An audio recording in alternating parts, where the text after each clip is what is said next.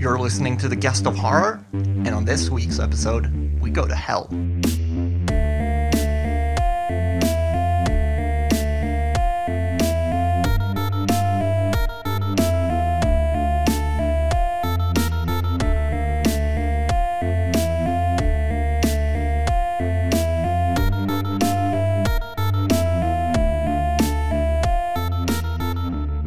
Hello and welcome to a very special episode 0 of The Guest of Horror. This is a bit of a test run, but I wanted to explain the podcast before we go ahead to the main portion of it. Each episode, I'll be having a new guest on within the horror community, and that can be kind of anyone, like a writer, director, an actor, a musician, a content creator, YouTuber or podcaster, whatever.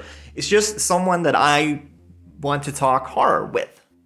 For this special episode 0, things are going to be a little bit different. In the future, this podcast will be in English, but English is my second language. And when I was thinking about who can I contact to do a test run, all of the people that came up in my head were also Swedish people, and it would feel really strange for me to talk in English with them, because we never do that. That's not our day-to-day, right? So it would just sound unnatural and really weird. What I did do was contact Patrick and Fredrik from a Swedish podcast called Skräckfilmscirkeln. Now, I've known these guys for a couple of years now, and I think that their insight into horror is really broad, and, Fredrik especially has taught me a lot of stuff. And we've been discussing horror for years, as I've said. And they have their own podcast. It's called Skräckfilmscirkeln. You can find it wherever you find your podcasts. And for those people that do not speak Swedish, come back around for episode 1, because that will be in English, and from there on out, every episode will be in English. And I'll try to have different types of guests on from different backgrounds that basically can broaden my knowledge of horror, this genre that so many of us love deeply.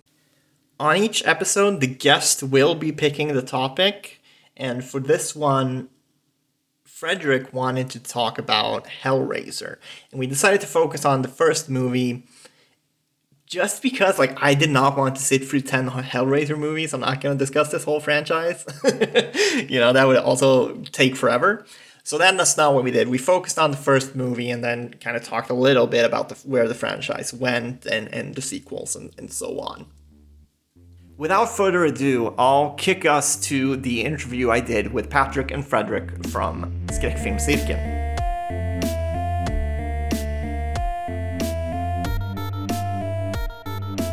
Ja, då sitter jag här med Fredrik och Patrik från Skräckfilmscirkeln.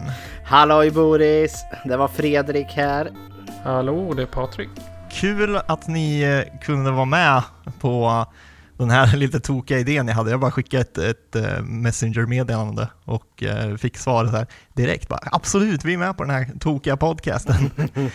Så det känns jättehärligt. Och vi kickar väl igång helt enkelt med att Fredrik, du får börja lite att beskriva vad Skräckfilmscirkeln är för någonting. Ja du, Skräckfilmscirkeln. Alltså det grundade sig med att jag blev arbetslös, om vi ska gå riktigt långt bakåt här. Men jag gick arbetslös och fick ett deltidsjobb på ABF i Eskilstuna här då, som i deras café, och jag har brett mackor och kokat kaffe och skurat golv och toaletter. Det var vad jag gjorde. Men ABF är ju ett bildningsförbund, rättare sagt det är arbetarnas bildningsförbund, och där har man ju studiecirklar. Och så då var det jag och en kollega där på jobbet. Vi insåg att vi hade ett stort filmintresse. Så började vi snacka om filmer, och vi gillar ju skräckfilmer båda två. Och då kom tanken att ska vi inte göra en studiecirkel om just skräckfilm?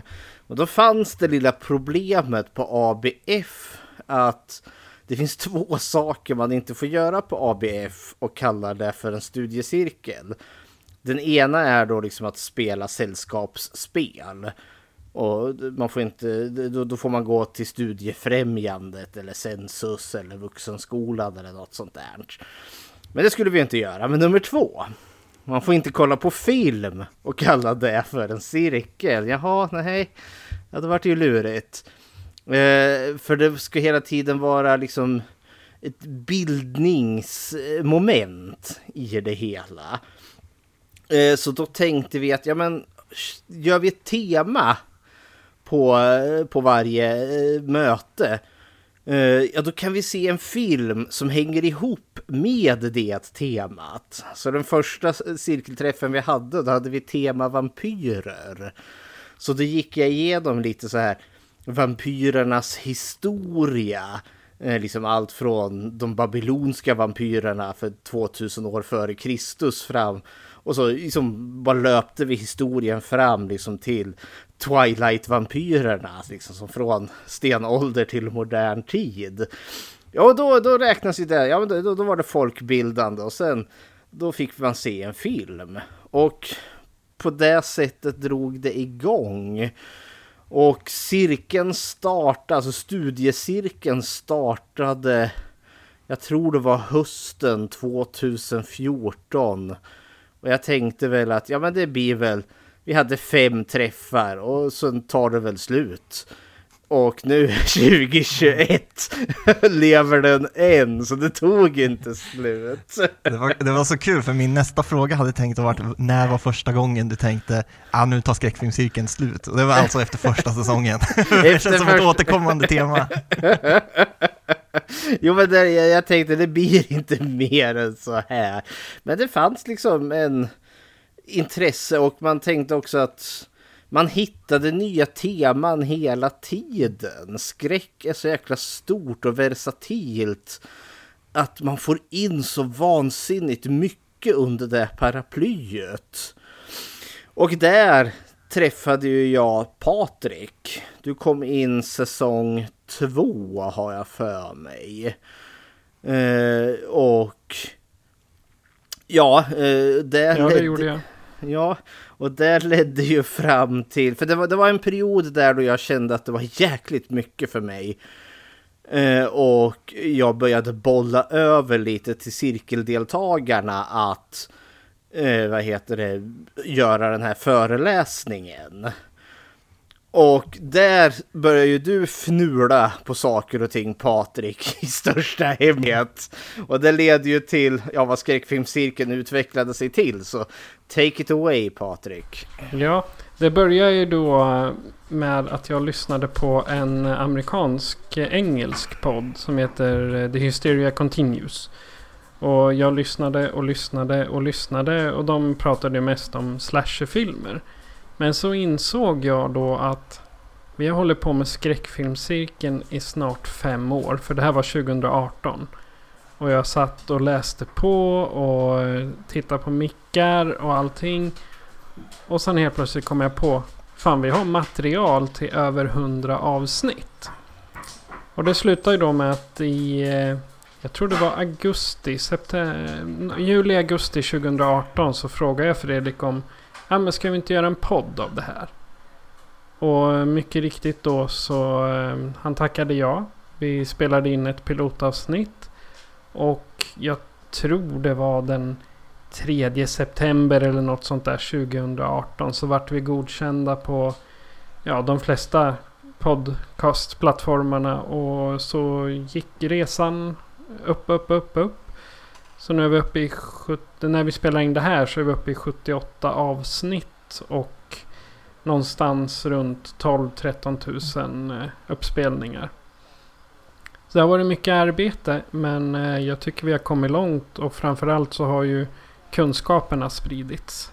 Absolut, det blir väl en sån här sak, bara man gör det mer och mer så blir man ju bättre. Det är ju, jag märker ju själv när jag lyssnar på er podcast, det är ju enorm skillnad på er jämfört med avsnitt 1 jämfört med hur det är nu. Det är nästan så att man borde ta bort de första avsnitten, för det är så hemskt. Ja, men det blir ju så.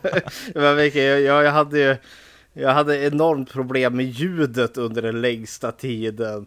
Och så köpte jag ju liksom en ny mikrofon. Och det var ju inte bättre för det. För jag upptäckte ju som en jävla idiot att jag hade ju mikrofonen bak och fram. Det liksom tar upp ljudet från ena hållet men inte den andra. Men jag har liksom köpt en dyr jävla mikrofonjävel för att liksom få bättre ljud och så har jag den bak och fram. Nej. Aha, det är fantastiskt.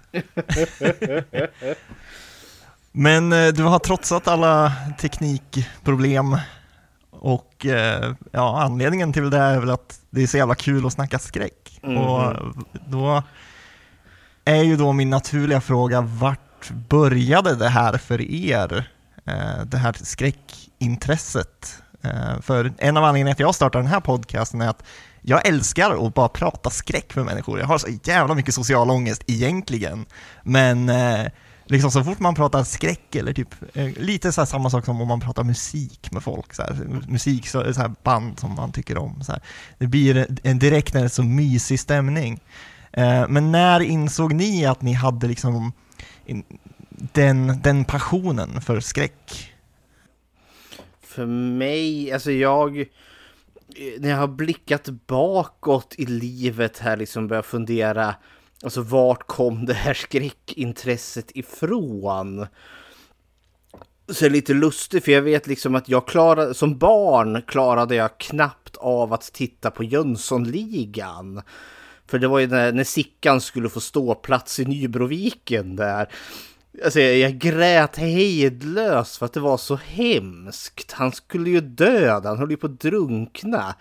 Och så tänker man till de filmer jag ser nu, där liksom blodet står i fontäner. Så jag har ju funderat liksom vart det kom ifrån. Men jag tänker att det fanns, även om jag nu var skraj för döden som barn, jag var mycket mörkrädd och sådana saker, så hade jag ändå så en jättestor liksom fascination för fantasi. Jag älskade drakar exempelvis. Och jag såg Disneys Törnrosa, du vet onda fen där, hon förvandlar ju sig till en drake i slutet. Jag brukar bara liksom spola förbi hela filmen så bara såg den biten om och om igen. Och ju äldre jag blev, desto mer fick jag liksom fascination för just, säg, vampyrer, varulvar, monster. Alltså jag slukade såna här mer barnvänliga spökberättelser. Och framförallt berättelser om monster. Alltså det bara satt där. Det var den här fascinationen för det här mytoset. För vad de här odjuren var. Och vad de gjorde. Och jag tänkte, för jag var ett väldigt ängsligt barn. Och väldigt ängslig som tonåring också. Jag var väldigt awkward. Och samtidigt så levde jag långt in i garderoben. Så som ung homosexuell tonåring var ju det ganska lurigt. För man kände att man bar ju en hemlighet hela tiden. Och det där, det gav ju liksom någon form av ångest, den här rädslan. Tänk om jag blir påkommen. Men de här monstren, mördarna, skräckfilmerna, de rör ju sig hela tiden vid någon form av, alltså just den här skräcken. Men också hur den går att hantera. För vampyrerna har ju sitt mytos.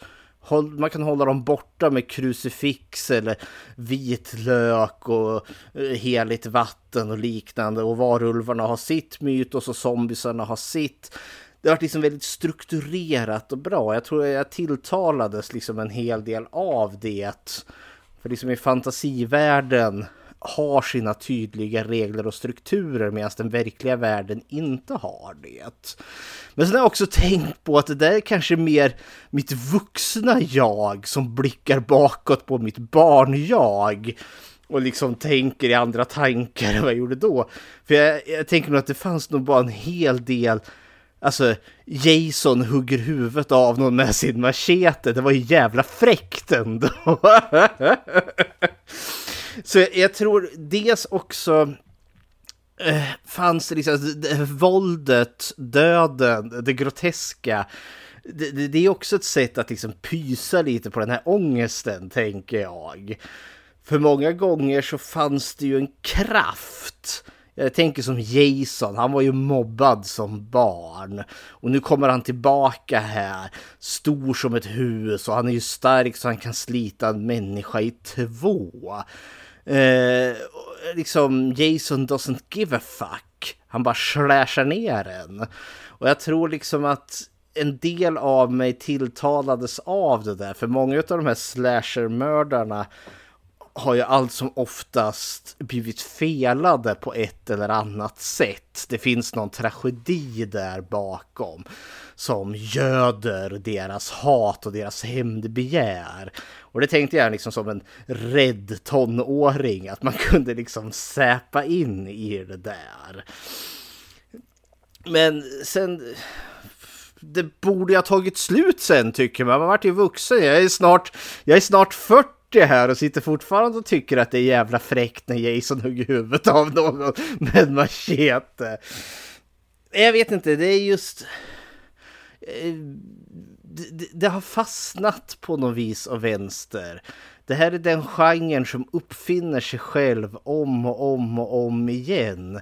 Så jag blir alltid glad när jag ser en skräckfilm. Så jag tror liksom att skräck har fyllt olika behov i olika stadier i mitt liv. Men det är någon form av så här trygghetsfilt och samtidigt också något, liksom, det är tryggt, det är bekvämt, jag kan den här världen, jag trivs i den.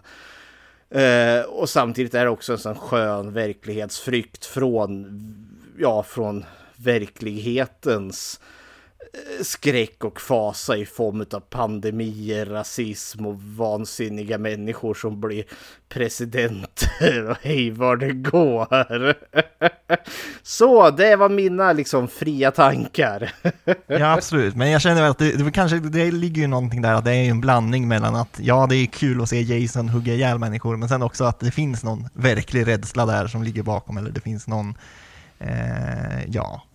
någon annan anledning till varför, någon lite mer intellektuell anledning som man kanske inte tänker på när man är tonåring, men man kan se tillbaka till, och det är säkert stämmer en del i alla fall. Men Patrik, vad tänker du när du liksom tänker tillbaka till när du liksom först fann dig för skräcken? Jag tror att som jag minns tillbaka så var det i 4:an. Av någon anledning så hade vi en bok i klassrummet som hette Läskiga historier. Och där var det liksom köttätande spindlar. Det var mördare som jagade barn.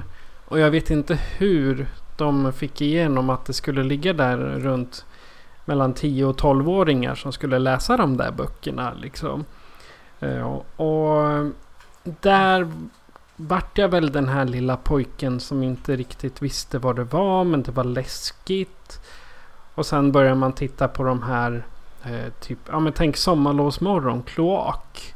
Och de här lite mystiska filmerna, även barnfilmer liksom. Så man kan väl säga redan i 4:an började.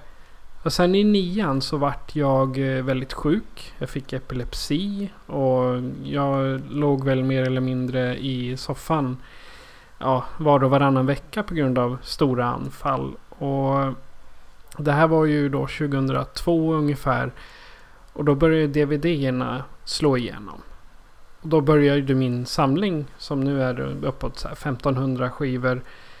Då började ju den fyllas. Och jag insåg att de här skräckfilmerna där monster äter upp folk, eller som Fredrik sa, Jason hugger huvudet av någon, eller zombiesarna attackerar.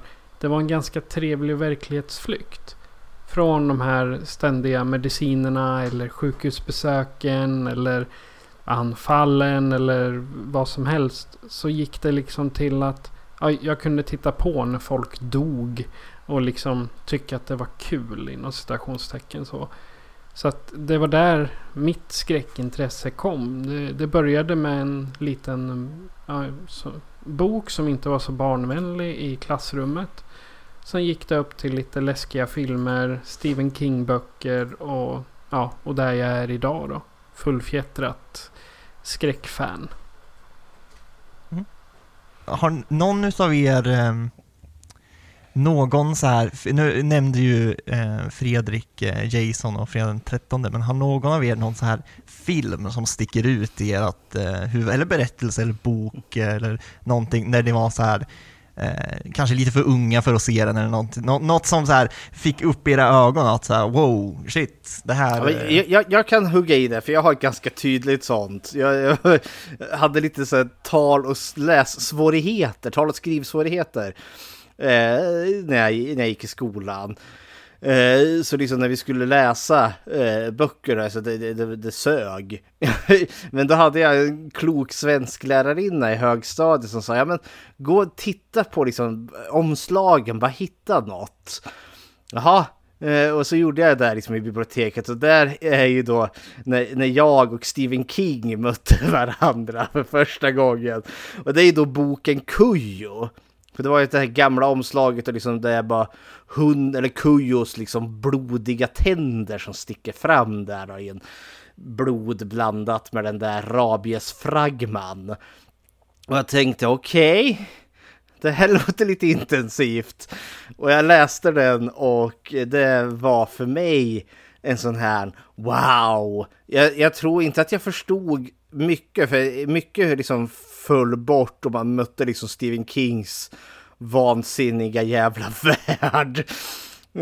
Jag minns att det var liksom någon subplot och någon garstalker som är ute efter den här stackars kvinnan som blev fast i bilen där tillsammans med sin son, som inte fanns med i filmen, för han bryter sig in i deras lägenhet och sen bara onanerar han över hela deras hus. Så det var liksom 13-åringen i mig var inte riktigt förberedd på det där.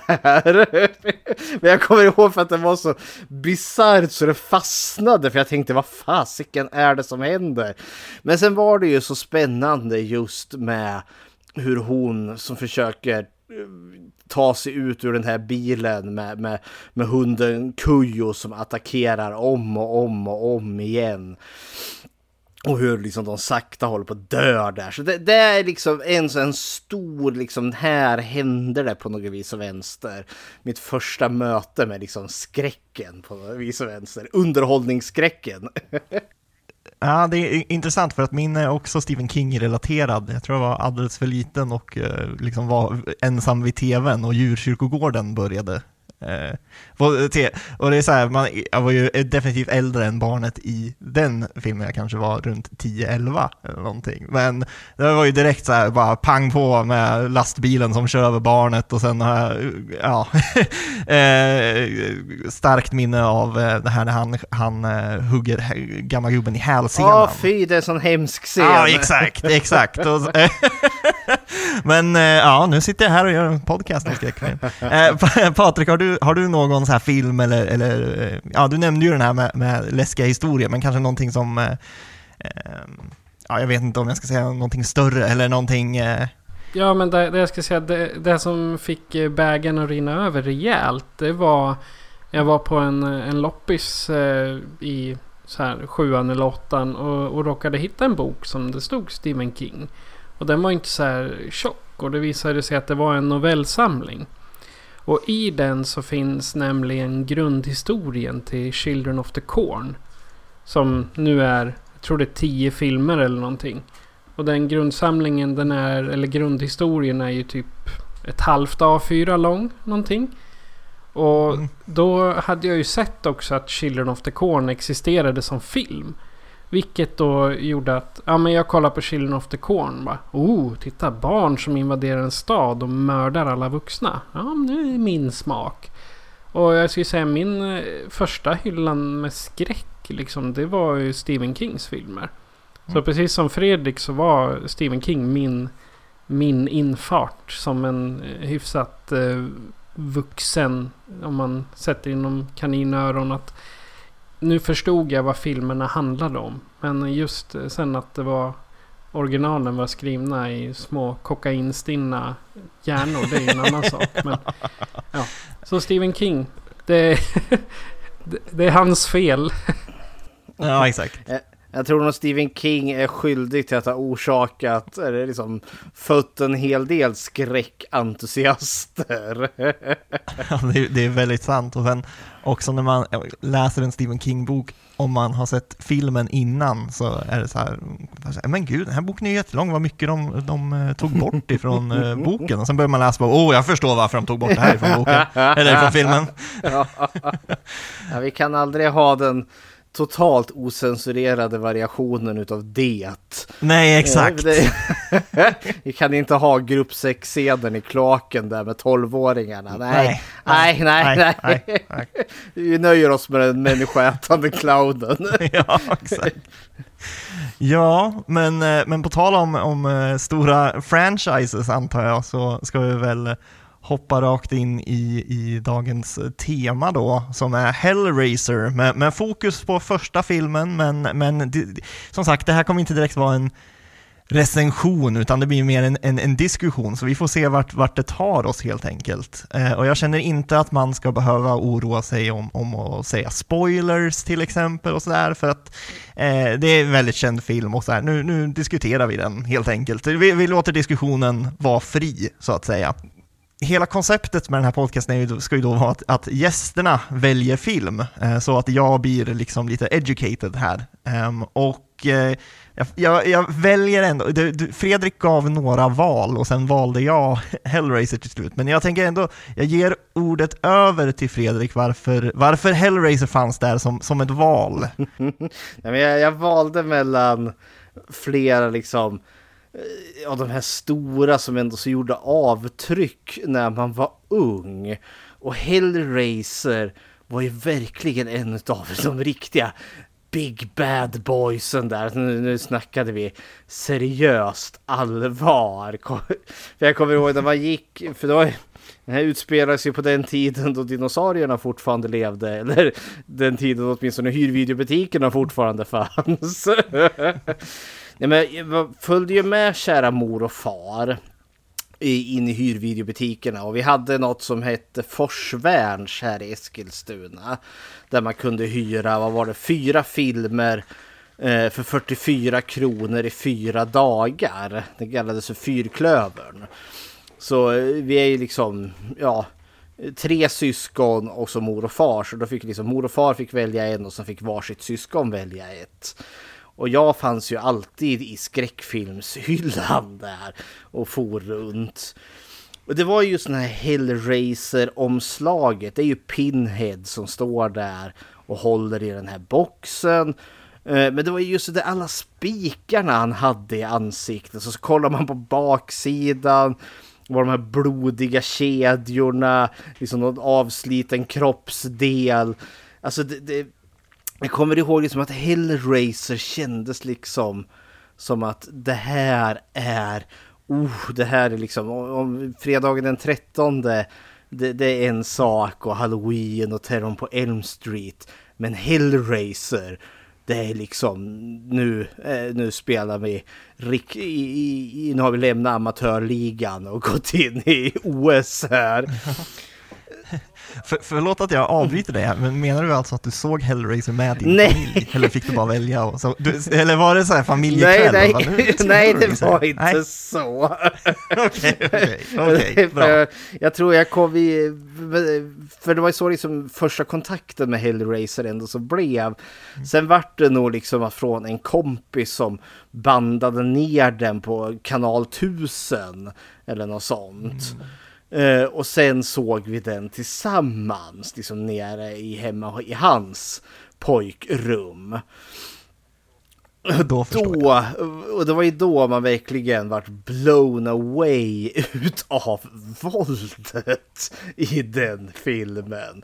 Så därför kändes det liksom som att men det skulle vara kul att prata om den först här. För den är verkligen en av de riktiga big boysen som har gjort sitt lilla avtryck där. Så det var anledningen till varför Hellraiser. Ja, absolut. Och ni har har jag tolkat det här rätt nu, att ni har recenserat alla Hellraiser-filmer i er podcast? Jajamensan. Alla som finns i alla fall. Alla som ja, finns exakt. än så länge. Så Patrik, vad är din relation till Hellraiser då, kanske innan det här podcast-maratonet med Hellraiser började? Alltså jag hade sett första Hellraiser-filmen. Jag tror jag hade sträckt mig till att se nummer 2. Sen tror jag inte visste att det fanns den uppsjön utav bra snedstreck dåliga Hellraiser-adaptioner. Sen jag var lite så här en gubbe med massa spikar i huvudet. Jag var inte så här riktigt glad i tortyrskräck. Alltså att folk vart bokstavligt talat misshandlade eller liksom... För Pinhead, hans spikar sätts ju dit på ett ganska groteskt sätt. Och där tog jag en chans. Så första gången jag såg Hellraiser, då var det med skepsis. Men det var en sån här grej som att ja, men den är nog rätt bra i alla fall. Haha, nu kommer helvetet. Oj, nu vart madrassen blodig och så kommer det upp en snubbe ur den. Ja, men det här var nog bra ändå. För, speciellt för de här BDSM-monstren som kommer upp liksom. Och så det här var ju, ja, bara några år efter så kom ju Lordi till. Så jag tänkte, jaha, nu har Lordi utvecklat Pinhead liksom.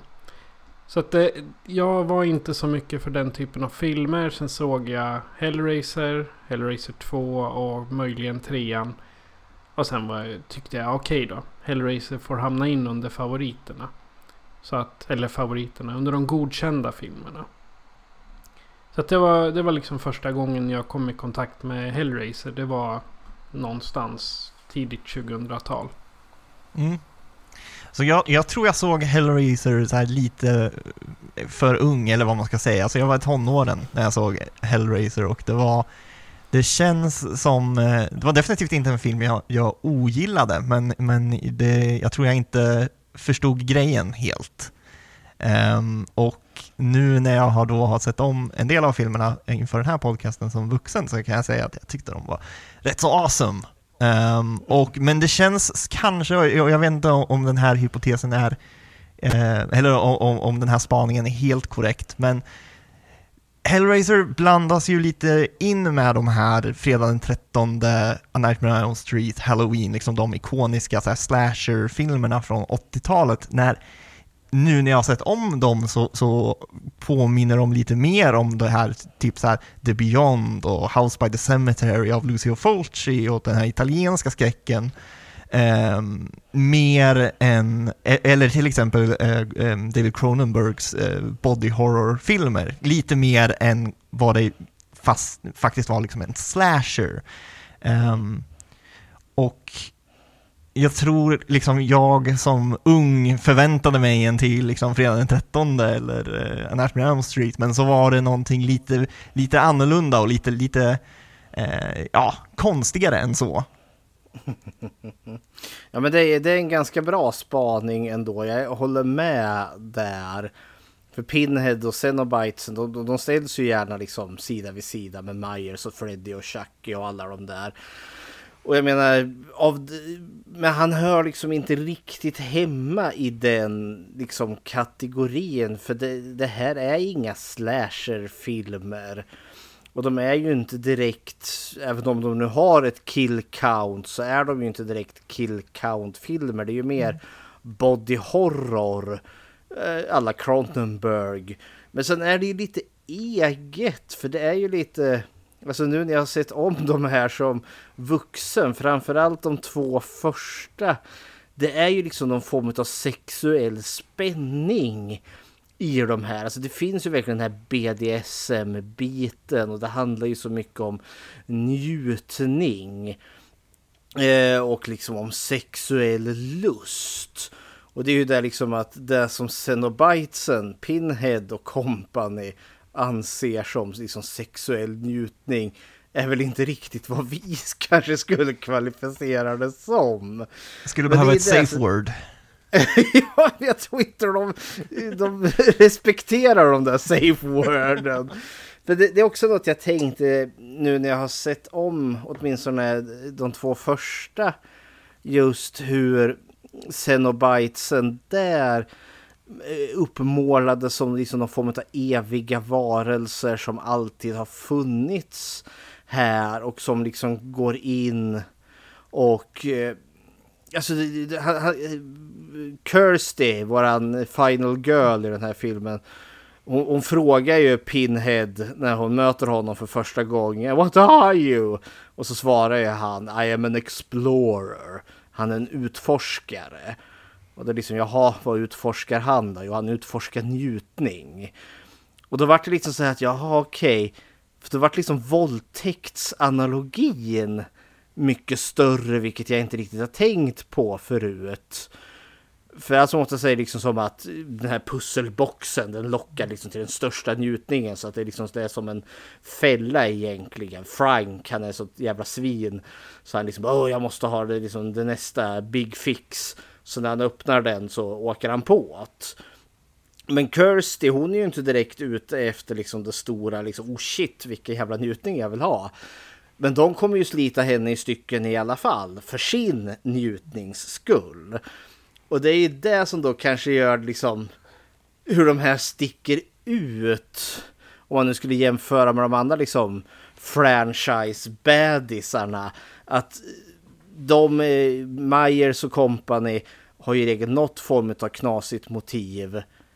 Medans Pinhead och company, de ser oss människor som någon form av köttdockor som de kan liksom leka med för att tillfredsställa sig själva och dig också på något märkligt vis och vänster, och liksom de lurar in dig i deras värld och så torterar de dig så pass att du blir lika knäpp som dem i slutändan. Ja. Ja, som sagt, det var här lite jag snackade om. Jag tror jag såg den här lite för ung. Allt det här flög ju rakt över mitt huvud när jag såg den första gången.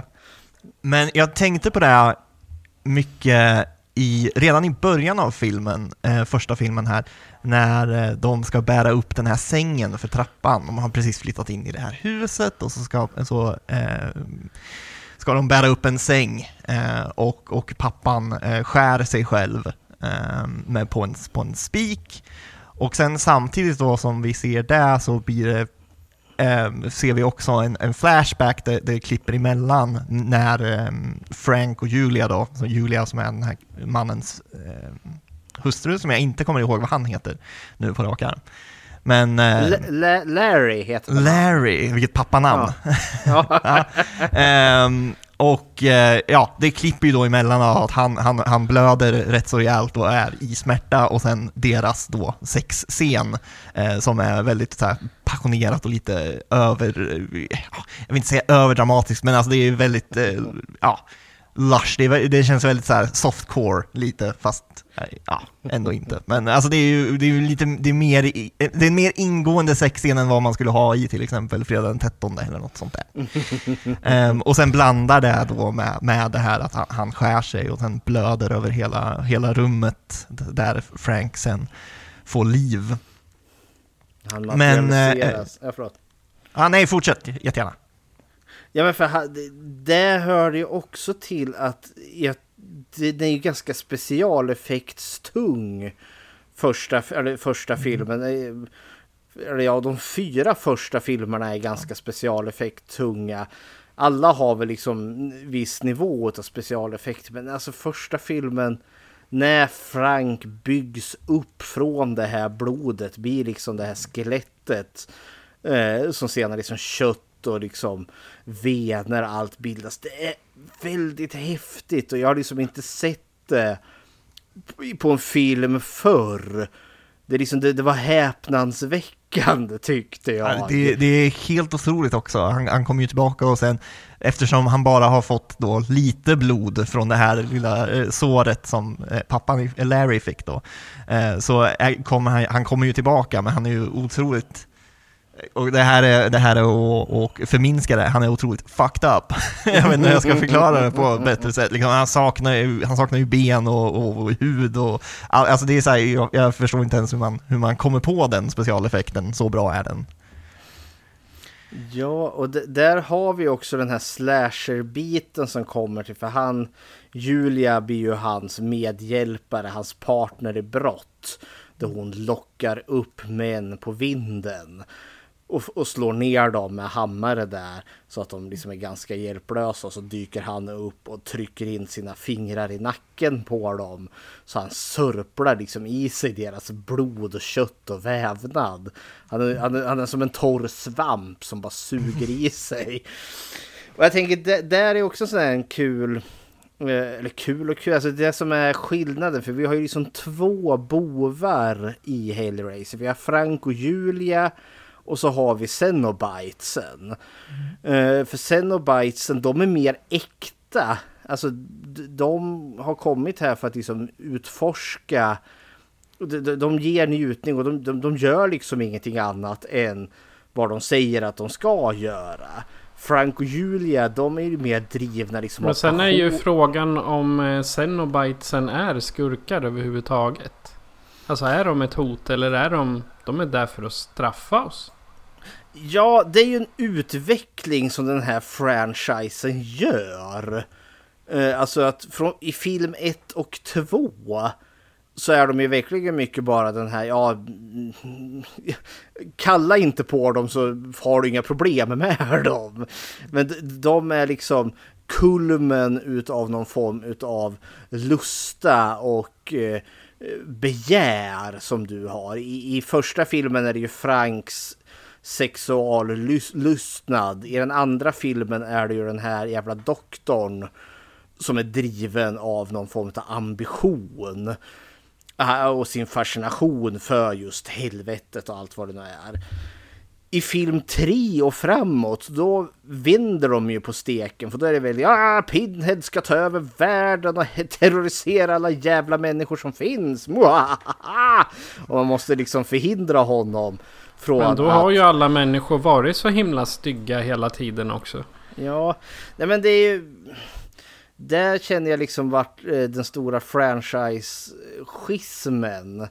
För det är ju film nummer 3 de introducerar det. Och då gör de någon jävla grej om att Pinhead vill ha den här jävla boxen. För får han boxen, då kan han öppna porten till helvetet och så kan de ta över hela skiten. Vilket blir problematiskt när man tittar om första filmen. För det första man får se är typ Frank som blir sliten i bitar. Och sen kommer Pinhead och plockar upp boxen och stänger den liksom, och så blir allting bra igen. Men i film nummer 3 så måste han desperat ha den där jävla boxen för att han ska ta över världen.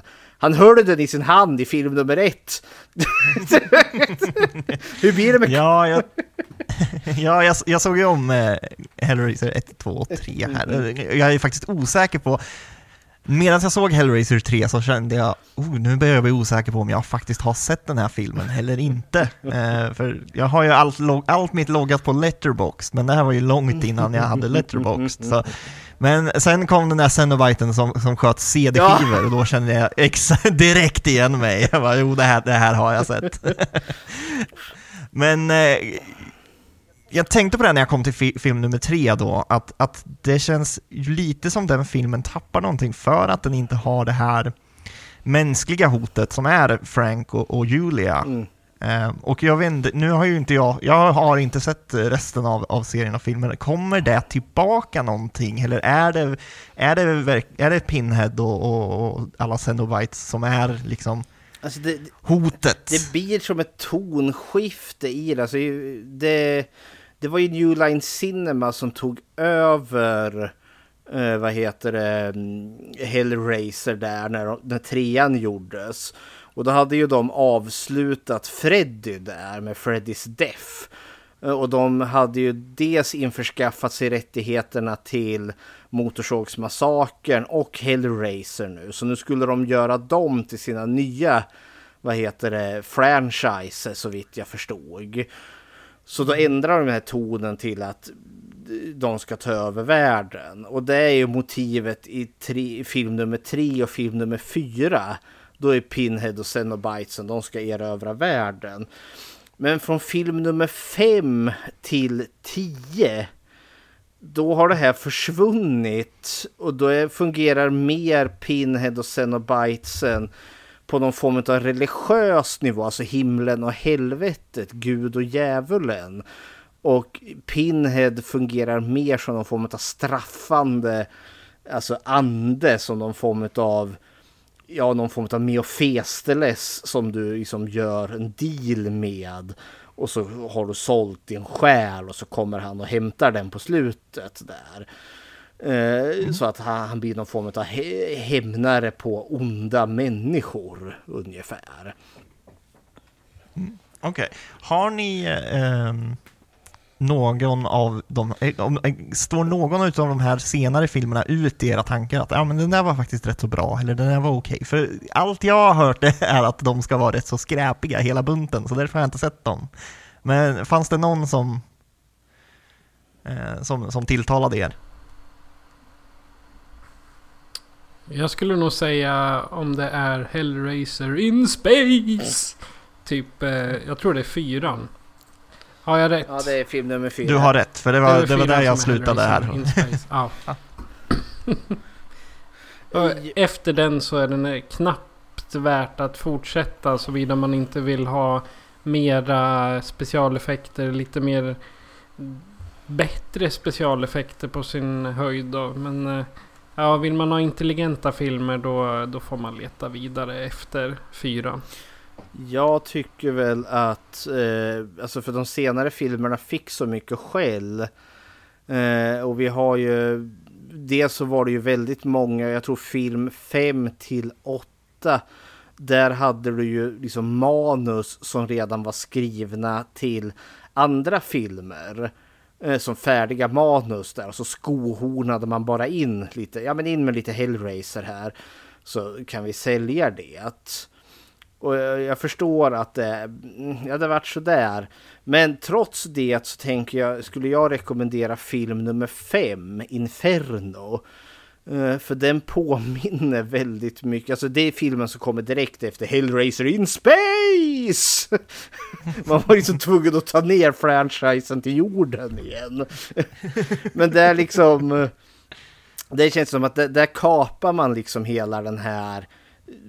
Pinhead ska ta över världen och man struntar i liksom att det ska finnas någon form av röd tråd som går igenom den här franchisen, utan mer liksom att Cenobitesen är liksom form av eviga varelser och så har vi lite olyckliga människor som kommer i deras väg. Inferno är ju lite, alltså jag skulle jämföra den med Seven, och Seven möter Hellraiser ungefär. För vi möter en snut där då, som utreder ett väldigt så här Seven-eska mord. Och i slutändan så leder det ju tillbaka till Cenobitesen. Och så är det en liten twist där på slutet och den ondingen får sitt ironiska straff där, och det är ju då Hellraiser-krokarna kommer och sliter han i härliga små stycken. Sen är det film nummer 10, för den här franchisen liksom rullade iväg, och var det film nummer 9, Revelation. Den är ju så dålig så det går knappt att titta på. Det är den första där Doug Bradley inte spelar Pinhead.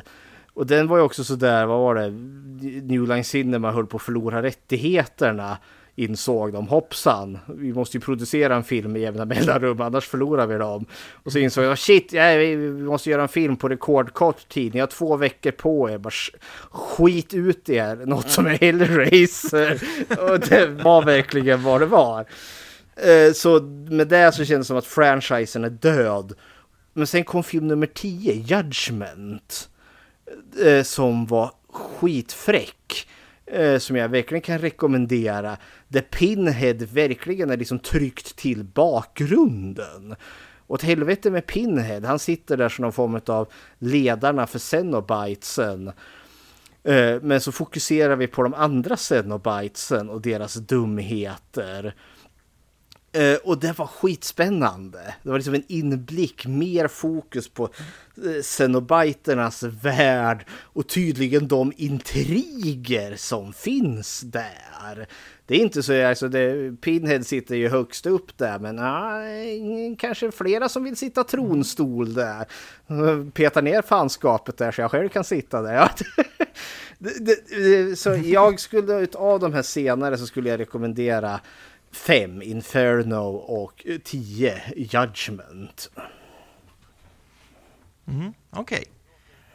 Det låter som jag får gräva mig lite i det här. Jag får fortsätta med det. För jag hade faktiskt väldigt kul med Hellraiser 3 trots att jag inte tyckte det var en jättebra film. Men den är lite, så att, det är lite av ett guilty pleasure då. Jag kan liksom inte låta bli alla dåliga one-liners så när han typ mördar hela diskot där. Det är bara glorious. Ja, exakt. Och det är så här, jag tänkte rätt så mycket på hur liksom så här, okej, i film nummer 3 då kommer han ut till verkligheten. Alltså då kommer han ut utanför liksom, alla Cenobites utanför. Det här är ju inte saker som inte så här Fredag den 13 gjorde till del nummer 8 när han åker till New York eller Manhattan eller vad det är, eller en Nightmare on Elm Street då i 2:an är han ju lite utanför, men liksom så här, de hoppar ju enorma, det är som de hoppar längdhopp mellan sina uppföljare, för sen liksom så här, okej, då har han kommit till jorden i 3:an, sen i 4:an är han i rymden så här. Det ska egentligen gå så här 5-6 filmer emellan det här. Men ja, det är en fascinerande franchise på det sättet att den har ju varit straight to DVD nu väldigt länge. Jag tror 4:an var den sista som gick på bio. Nu, ni som jag ser lite som experter nu här, för ni har genomlidit alla, ser ni liksom en möjlighet för Hellraiser att komma tillbaka in i mainstream-biograferna igen? Alltså vad krävs det? En remake? Det är ju HBO håller ju på och gör en tv-serie som vart försenad nu på grund utav covid. Det har ju varit det stora liksom hoppet om franchisen. Men annars liksom det som jag känner liksom, om man nu skulle vilja föra liksom Hellraiser vidare, det är liksom släpp Pinhead en gång för alla. För det har liksom blivit för stort fokus på han. Men han är ju liksom den här franchisens motsvarighet till Jason. Det är lite svårt att ha en fredagen den 13 utan Jason. Men grejen är just att Hellraiser-filmerna har ju introducerat ett sånt jättestort mytos. Den har ju Cenobiten, de här helvetesvärlden med den här guden Leviathan. Och, alltså det finns ett stort mytos där som man kan spinna på och göra många mer berättelser. Men man har fastnat väldigt mycket på att vi ska ha Doug Bradley som Pinhead och vi ska vara kedjor som sliter folk i stycken. Så kan man släppa det, då tror jag liksom att vi har någonting som vi kan gå vidare på. Spännande, jag hade inte hört någonting alls om den här HBO-serien. Är den möjligtvis baserad mer på boken? Grejen är det, Clive Barker är tillbaka igen. Alltså 2020 fick han tillbaka filmrättigheterna till Hellraiser där. Okej. Så han, vilken tur. Ja, för han försvann ju redan från film nummer 2. Och där märker man ju den stora skillnaden i kvalitet. För redan i film nummer 3 där så har det blivit jätteannorlunda.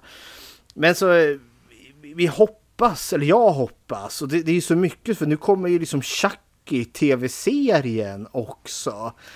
Så en annan undrar, är det här liksom nästa evolution?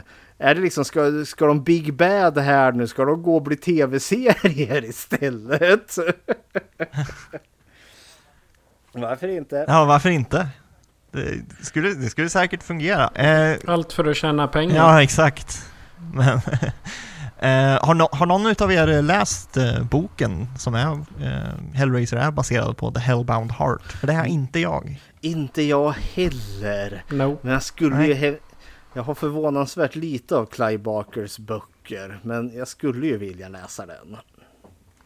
Ja, för det var någonting när jag först började vara intresserad av skräck och hörde liksom Clive Barkers namn som en master of horror, som oftast, Stephen King är ju då författare, men oftast så tillämpas det till regissörer, och när man tittar på filmerna han har regisserat så är det inte så himla många, det är typ 3-4 stycken kanske. Men han har ju skrivit otroligt mycket också.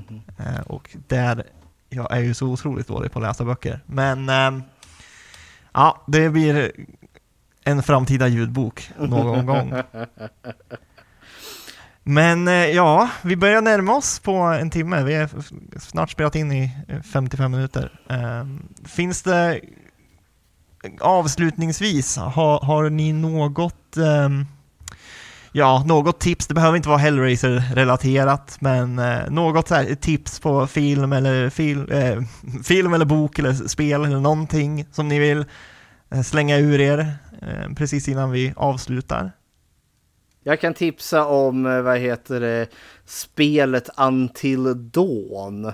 Nu har ju det kanske några år på nacken vid det här laget, men det tyckte jag var ett väldigt trivsamt spel i väldigt så här klassisk skräck, amerikansk tonårsskräckfilmsanda, där man möter ett gäng kids och så får man göra diverse olika val, och alla de här valen leder liksom, det får konsekvenser, och så det är som en interaktiv film där de är i en mörk vinterskog, och så finns det en maskbeklädd galenpanna där som är hotfull, men så kanske det finns ännu mer som går bump in the night, och det är mycket mumsigt och mycket skojsigt. Ja, hela grejen med det spelet är väl att alla karaktärer kan dö. Man får göra sina egna val, så att man kan i slutet av spelet kan det vara en överlevare, eller så kan alla överleva, eller så man borde väl kunna döda alla också. Jag gjorde jättebra ifrån mig tills exakt i slutet. Jag gjorde jättebra ifrån mig tills slutet av spelet, och då dog i princip alla. Patrik, har du några avslutande tips eller så? Då ska jag tipsa om 2 böcker som är skriven av just Stephen King. Han hade med sig Peter Straub också, om jag inte har helt fel. Det handlar om Jack Sawyer, och den börjar i boken Talismanen helt enkelt. Det handlar om Jack Sawyer, en pojke som bor tillsammans med sin döende mor Lily på ett gammalt badhotell. Och av någon anledning så är de på flykt från deras döde fars kompanjon som vill ta över ett företag som mamman äger. Och han ger sig ut på en resa i just den här talismanen. Han börjar fara ut i vad de kallar i territorierna, det vill säga en parallellvärld. Och om man då ska jämföra det, så är det ju Stephen Kings den här världen där alla monster och liknande kommer ifrån. Och det är på svenska så översätter de det till territorierna. Och Talismanen är en ganska lång bok, men den är fantastiskt bra. Och den följs ju upp utav Svarta huset, som jag faktiskt tycker är ännu bättre.